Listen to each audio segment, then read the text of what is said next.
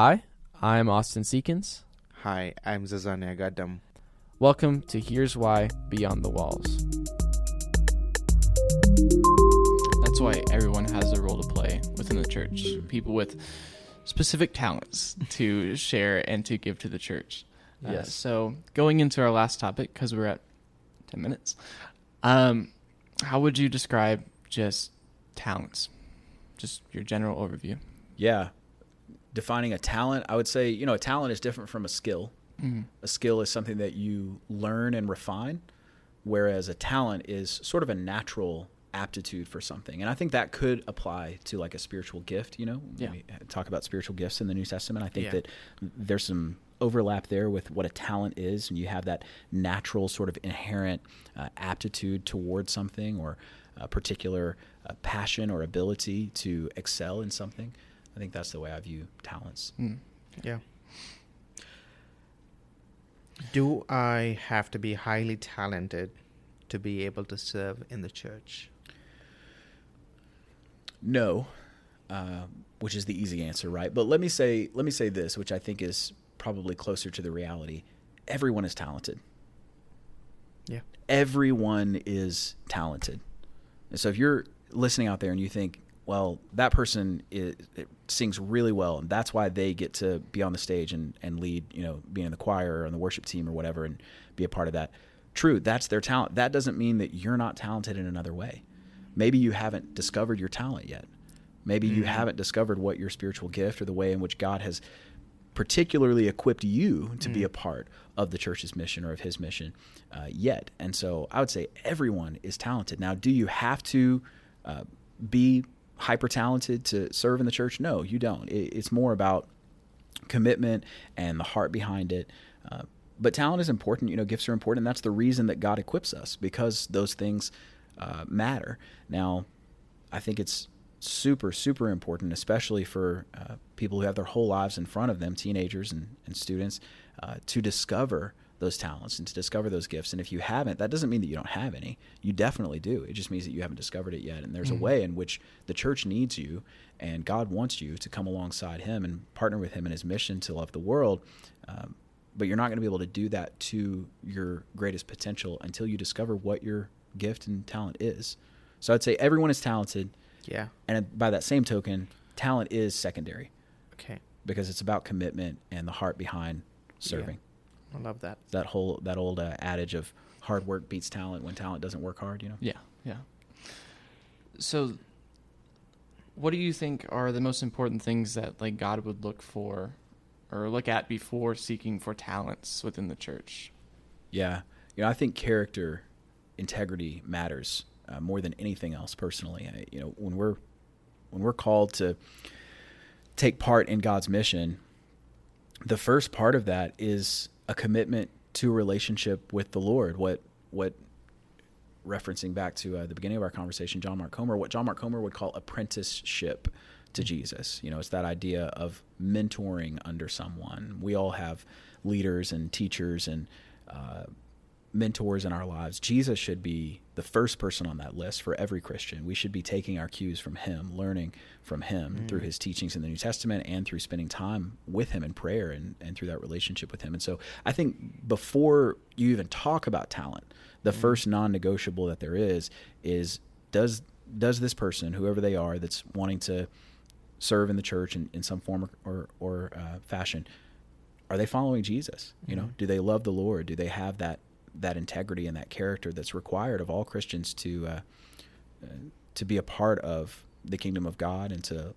serve their church and their community in a way that is going to hold up. The New Testament talks a lot about our witness and the ways in which we impact those around us. And so if you have somebody on the platform at church, they may be the greatest musician or the greatest orator or the greatest whatever that you've ever seen, but if they go out into the community and make a fool of themselves and their character and their integrity isn't holding up to that way in which they've been platformed, then it's going to be egg on their face. It's going to be egg on the face of the church and the church leaders, And so more than anything else, I think that integrity, character has to come first. And then we talk about talent and aptitude.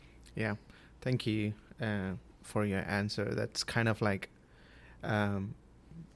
those are the topics that we'll be touching in our D Now weekend. A theme for D Now is different. When we become sons and daughters of God, there are things that God will look at that the world doesn't look at, and there are things that God would want, but the world doesn't care about. So we are called to be different. So we are excited to jump into that, and I do agree with you. Character plays a huge part of what God is looking at in our lives, and I would say that that's hugely important. And one point that I wanted to make, and I know we've got to wrap up here, but not only going back to that idea of platforming somebody who doesn't have the character or integrity to hold up to that, not only does that run the risk of, egg on the face of the church, but also it's not setting that other person, the person that you've platformed, up to succeed, because sometimes you rise to a level of a platform, or you're put in the spotlight and you're not ready for that. Your character can't hold up to that. That can be a devastating thing for somebody, especially in their younger life, and so I think that we have to be careful in making sure that our character and our integrity is ready to handle the platform in which we've been placed, or to which we've been called. And if it's not, then holding off, and modeling those characteristics of the fruit of the Spirit, what the New Testament talks about, the character of Jesus, demonstrating love, joy, peace, faithfulness, goodness. Yeah, that's true. Those things, that's hugely important. And I think that modeling our lives after Jesus has to come first when we talk about following Jesus, when we talk about being agents of Jesus, ambassadors for the church, ambassadors for Jesus in the community. Our lives and our hearts and our character need to look like Jesus. Yeah, I'm glad you mentioned that, holding off, like when we are not ready for it. Mentally, enemy will create that situation where you're not ready for it. No one is going to be ready for what God is calling, but he'll equip us along the way when we say yes to things.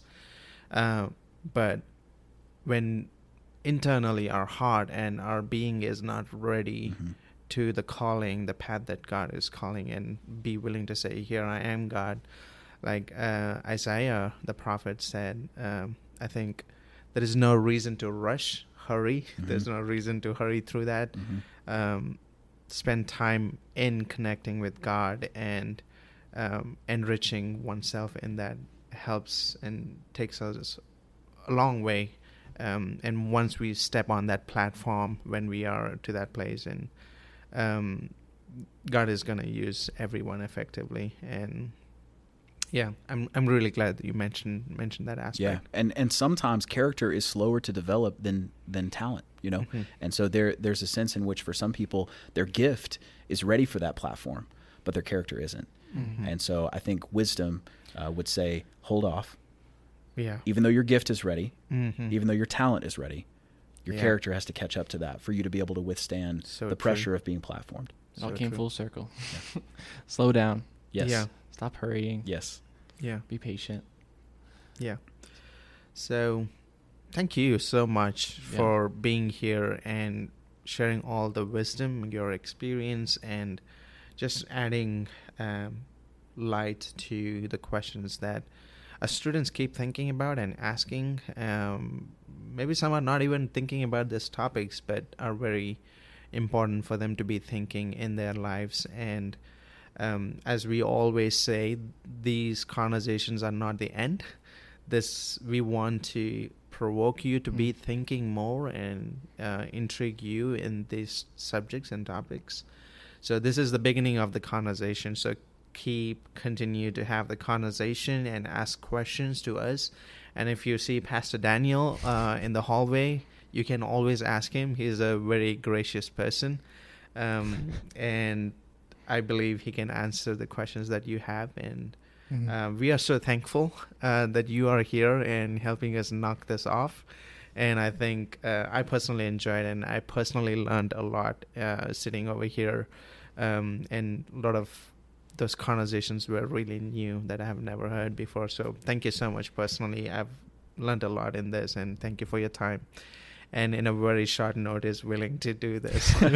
For sure. Well, thank you guys for having me. It's been a pleasure. And Zan, thank you for saying that, because I did want anybody who's listening, students or adults or whatever, if you have any questions for me, one of the benefits of being able to be on this podcast, I don't know that all the guests are local or members here at Pioneer. And so I'm one of the pastors here. And so please feel free to, pull me aside in the hallway if you have, you heard anything in this podcast that piqued your interest, or you have a question, or you just want to chat. I'd love to get to know folks better and invest in relationships. That's what it's about, right? Yeah.